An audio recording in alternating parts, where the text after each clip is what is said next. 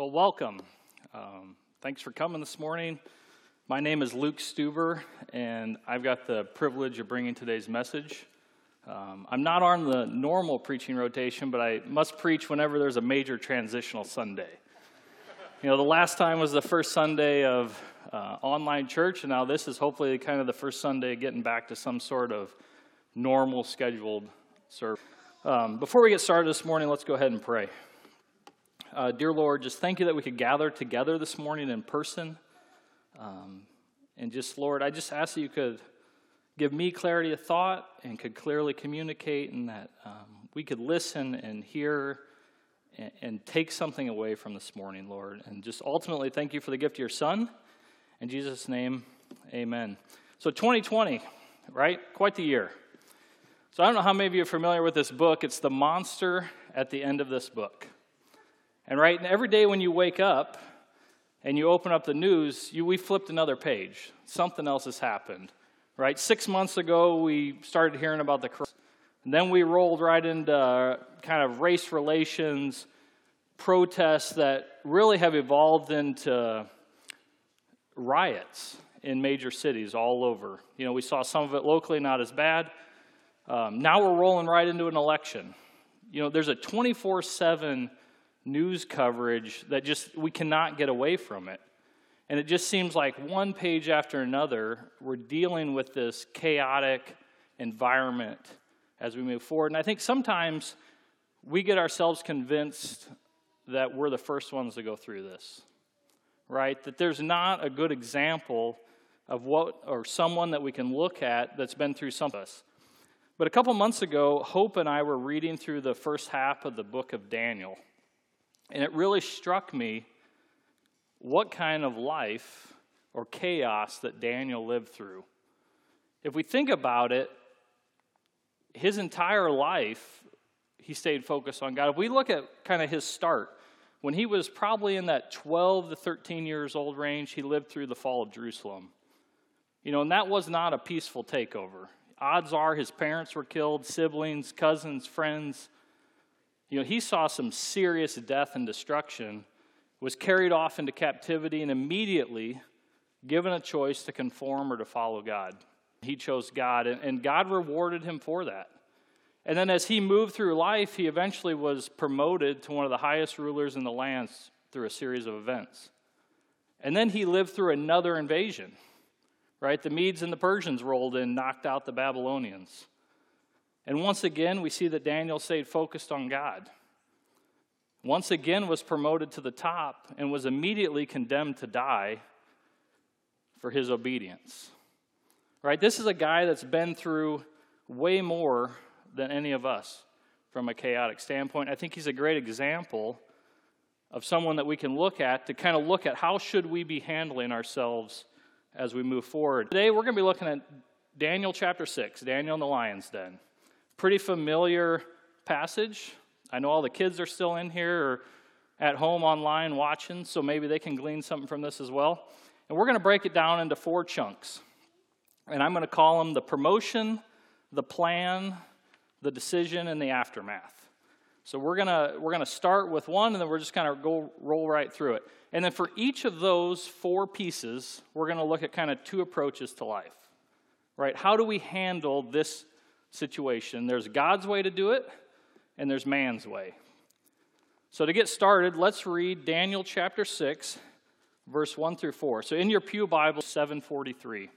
And if you're at home, you're going to have to look it up, because I did not put the words on all my slides. So let's read verses 1 through 4. And it pleased Darius to set over the kingdom 120 satraps to be throughout the whole kingdom, and over them 3 presidents, of whom Daniel was one, to whom these satraps should give account, so that the king might suffer no loss. And then this Daniel became distinguished above all the other presidents and satraps, because an excellent spirit was in him. And the king planned to set him over the whole kingdom. And then the presidents and the satraps sought to find a ground for complaint against Daniel, the kingdom, but they could find no ground for complaint or any fault, because he was faithful, and no error or fault was found in him. So the Medes and Persians had invaded the Babylonian Empire, And then Darius, the king, did a good thing, made a smart move, right? He appointed 120 men to help him ruler. The Babylonian Empire, the Medes and Persians, it was a huge area, and he knew he needed help. And then over those 120 men, he appointed 3, call them presidents, of whom Daniel was one.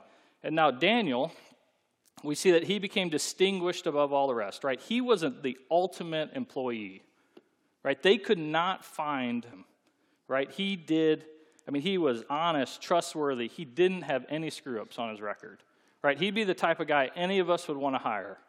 And so that earned recognition from Darius, right? And so Darius immediately planned to promote him to essentially the vice president of the city of Babylon. And what do we see happen, right? What immediately happened? Immediately we see that Daniel's co-workers started looking for a way to get rid of him, right? They didn't want to be ruled by Daniel. They didn't want Daniel to be promoted above them. And why is that? Right? It's because they were envious of Daniel, right? Did his job. And what is envy? Right? It's the feeling of discontent and resentment for something that someone else has, or in layman's terms, what's easier for me to interpret is wanting what someone else has, right? When you want something that someone else has, that is envy. And I think if I asked most of you, that wouldn't be something we would struggle. It wouldn't be kind of the top list of our struggles. In the case of Daniel, right, those other rulers wanted Daniel's jobs because they wanted the power, the prestige, the access to the king, right? Right? They had the ear of the king. And that was good enough that it was worth pursuing getting rid of Daniel. And so how about us? Right? Where's our focus? Is it on envy? Is it on what someone else has? Are we discontent with our lot in life? What about the last 6 months? And honestly, for me, what I've been struggling with is I'm envious of the life I had 6 months ago. Right? I resent the fact that I had to put a mask on this morning to walk into church. And that we're all sitting here spaced out, and 2/3 of us are. It really frustrates me, right? I don't like the fact that I got to send my daughter to school in a mask, and they have to sit 6 feet apart. You know, I've had the safety guy at work 2 different times tell me that I was standing too close to somebody, right? It is frustrating. And in Proverbs 14:30, we see a tranquil heart gives life to the flesh, but envy makes the bones rot. And when I really step back and look at myself, right, where has my focus become? Right? It really has become on what can I do to get back to normal? Right? It's not on Christ. It's on, and it's difficult, right? So if we think about what is man's way, right? It's to seize power over your life. Right? What can I do to take care of this? It's not on what can God do for me. It's how do I get around the rules and make it work out in my favor? You know, but God's way is seed power over your life. Rick Sherman preached a message, it was about 6 weeks ago now, on contentment. And the only way we can be content and not be envious is to give God the power, right? Lead our actions on a day-to-day basis. We have to put God in control. I mean, do we really believe that God is the same yesterday, today, and forever? He's the same God he was 6 months ago. But we're approaching it different. I'm approaching it different. So in the case of Daniel, let's swing back to Daniel, what did the envy produce? And let's look at verses 5-9. And then these men said, "We shall not find any ground for complaint against this Daniel, unless we find it in connection with the law of his God." And then these presidents and sage agreements to the king and said to him, "O King Darius, live forever. all the presidents of the kingdom, the prefects and the satraps and the counselors and the governors are agreed that the king should establish an ordinance and enforce an injunction that whoever makes petition to any god or man for 30 days, except to you, O king, shall be cast into the den of lions. Now, O king, establish the injunction and sign the document so that it cannot be changed according to the law of the Medes and the Persians, which cannot be revoked.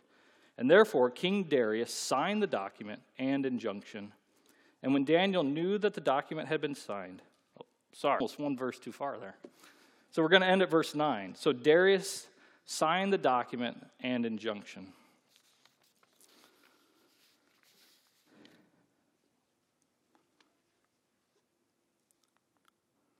So the plan. What was the plan? Right? That's what envy bred was, a plan. And that plan was to get rid of Daniel. And if we think of Daniel's case, the only flaw they could find was his devotion to his God. Right? Who here can say the same? Right? My only flaw is how much I love Jesus. Someone doesn't have to look that hard to find my flaws. And so what did they do? Right? They made Darius a god with a little g. And then they immediately made it illegal to worship anything but the king.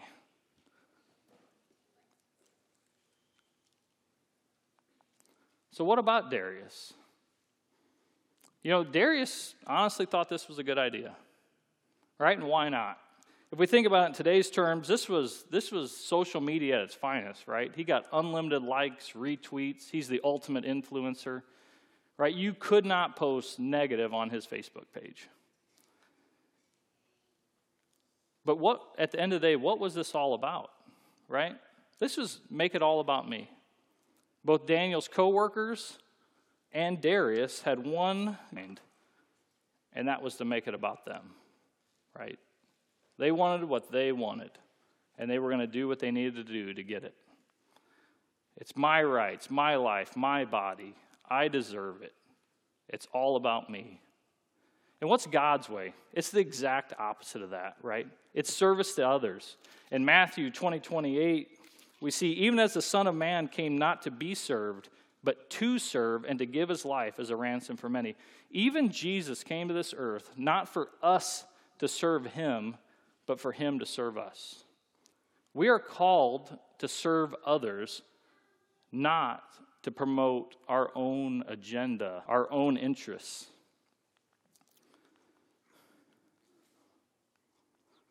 And we're also told to put others ahead of ourselves, right? In Philippians 2, 3, and 4, we see, do nothing from rivalry or conceit, but in humility count others more significant than yourselves. Let each of you look not only to his own interests, but also to the interests of others.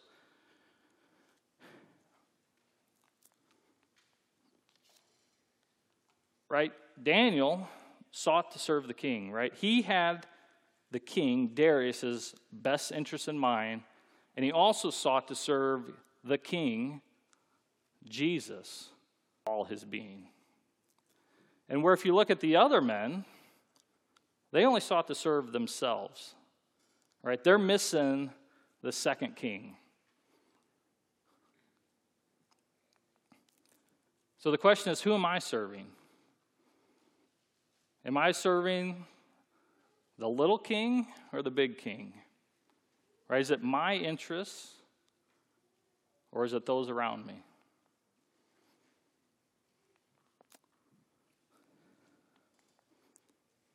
So let's look at verses 10 through 18 now. And when Daniel knew that the document had been signed, to his house, where he had windows in his upper chamber open toward Jerusalem, and he got down on his knees 3 times a day and prayed and gave thanks before his God, as he had done previously. Then these men came by agreement and found Daniel making petition and plea before his God. And then they came near and said before the king concerning the injunction, O king, did you not sign an injunction that anyone who makes petition to any god or man within 30 days, except to you, O king, shall be cast into the den of lions? And the king answered and said, the thing stands fast according to the law of the Medes and the Persians, which cannot be revoked. And then they before the king, Daniel, who is one of the exiles from Judah, pays no attention to you, O king, or the injunction you have signed, but makes his petition 3 times a day. And then the king, when he had heard these words, was much distressed, and set his mind to deliver Daniel. And he labored till the sun went down to rescue him. And then these men came by agreement to the king and said to the king, Know, O king, that it is a law of the Medes and Persians that no injunction or ordinance that the king establishes can be changed. And then the king commanded, and Daniel was brought and cast into the den of lions.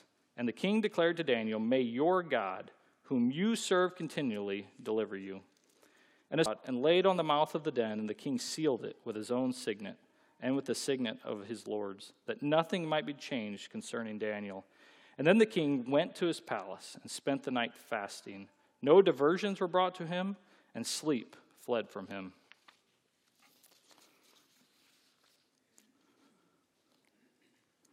So the decision, right? The injunction was signed. Daniel knew it was signed. So what are you going to do? We're going to look at 2 decisions here. The first would be Daniel's. And we see in verse 10, when he knew the proclamation was signed, he got up, prayed, and gave thanks. And now Daniel was not a dumb guy, right? He was essentially one of the top people in the entire world at that point in time. He's one of the top rulers in one of the largest empires, right? He knew it was a setup. He knew the outcome. When Daniel went home and prayed, he knew he was going into that lion's den. There was no doubt about it. And he did it anyway, right? He chose to trust God. And we contrast that with Darius, right? Darius chose to sign that proclamation. And he chose to follow the law of the Medes and Persians. That ultimately Darius chose to put Daniel in that lion's den.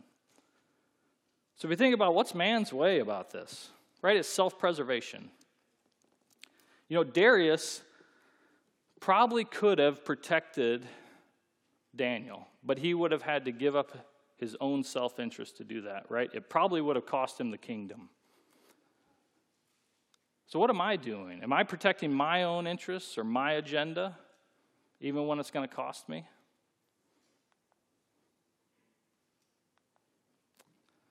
And what about Daniel? Right? Daniel could have gone home and prayed in the closet. Instead, he chose to do it in front of the open window. And why did he do that? Right? It's because that was his custom. He knew if he deviated from his custom, that those other guys knew that he didn't truly believe in Jesus Christ. Right? He was willing to sacrifice himself to be a witness for God. What's God's way? It's obedience. Right? In Philippians 2:8 we see, and being found in human form, he humbled himself by becoming obedient to the point of death, even death on a cross. Right? Even God, or Jesus, was God's command to serve him. Right? He was willing to come to earth and die for us. And we are not innocent, right? Right? He was obedient to death, to the point of death, even death on a cross. And it's also self-sacrifice. In John 15:13, we see, greater love has no one than this, that someone lay down his life for his friends. Right? Darius chose to protect himself rather than to protect Daniel. And Daniel chose to honor God and sacrifice himself. There's 2 ways to do it. So how do we respond, right? What do we do when we're faced with these decisions?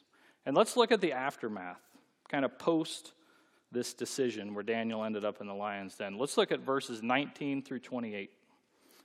And then at the break of day, the king arose and went in haste to the den of lions. And as he came near to the den where Daniel was, he cried out in a tone of anguish. The king declared to Daniel, O Daniel, servant of the living God, has your God, whom you serve continually, been able to deliver you from the lions."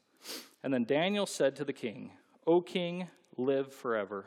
My God sent his angel, shut the lions' mouths, and they have not harmed me, because I was found blameless before him, and also before you, O king, I have done no harm."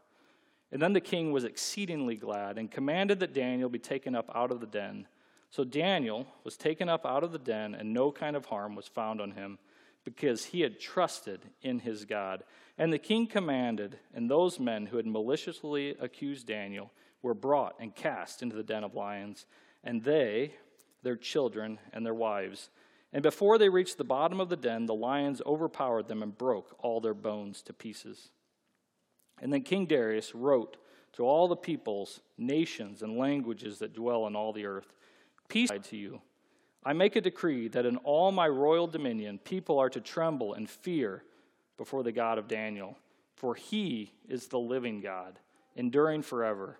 His kingdom shall never be destroyed, and his dominion shall be to the end.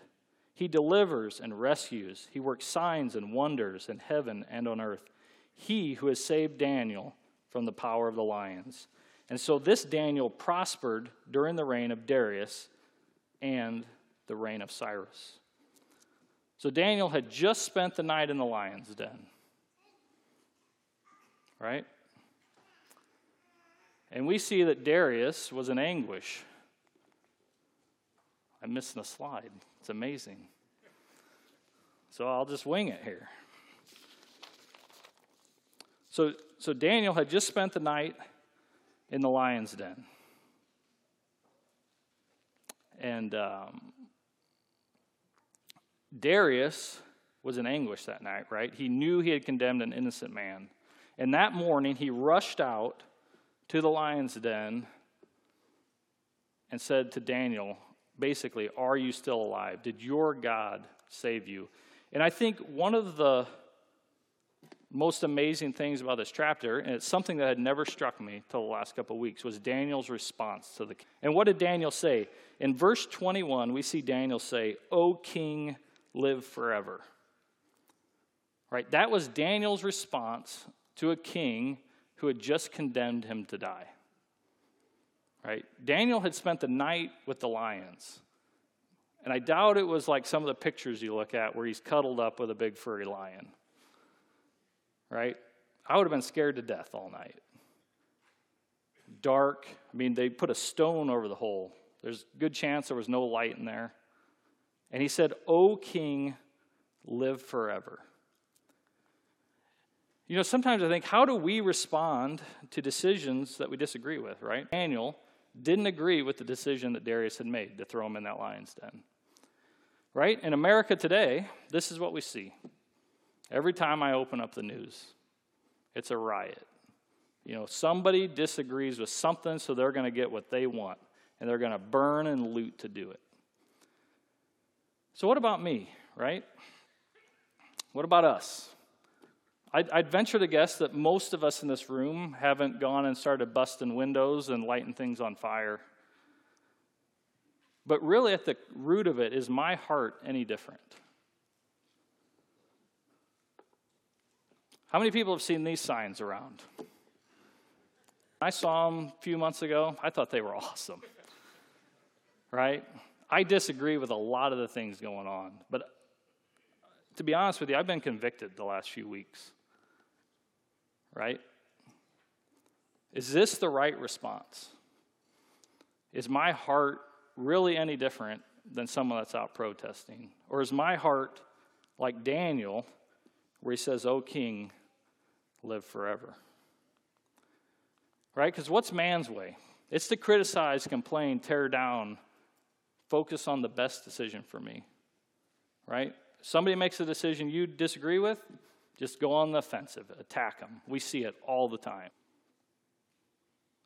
Social media is magnifying this, I think.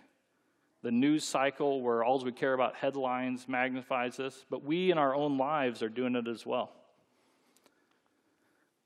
Versus God's way, which is honor and pray for your leaders. Right? And that's at the government level, the school level, your employer, the elders here at NCF. I know there's people that disagree with what we're doing here. But at the end of the day, we're not called to agree on 100%. We're called to honor and uplift and pray for them. In 1 Timothy 1 through 3, we see, and first of all, then, I urge that supplications, prayers, intercessions, and thanksgivings be made for all people, for kings and all who are in high positions, that we may lead a peaceful and quiet life, godly and dignified in every way. This is good, and it is pleasing in the sight of God our Savior. Right? God calls us to honor and pray. If you think about Daniel, right, he honored a man who condemned him to death. How much easier should it be for us to honor and uplift and pray for those in authority? Right? If you look at decisions that have been made over the last few months, really they're inconveniences at the end of the day. We can disagree with them. We can agree with them. Nobody's asking you to die. Right? If Daniel did it, and God calls us to do it, we can do it as well. Because, right, if we think about Daniel, right, what did Daniel's actions plus God's intervention lead to?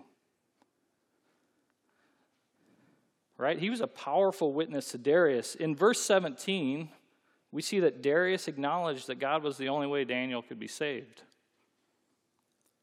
And in verse 20, we see Darius asking, did your God save you? And then ultimately in verses 26 and 27, we see Darius's acknowledgement of God's sovereignty.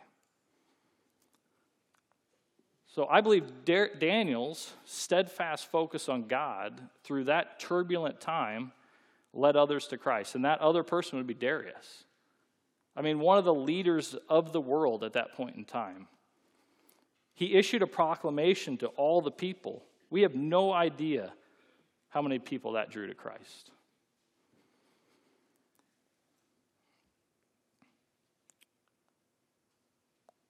So just to recap here, right? Has envy, the way life was, become your focus? Or are you focused on trusting and allowing God to guide you? Right?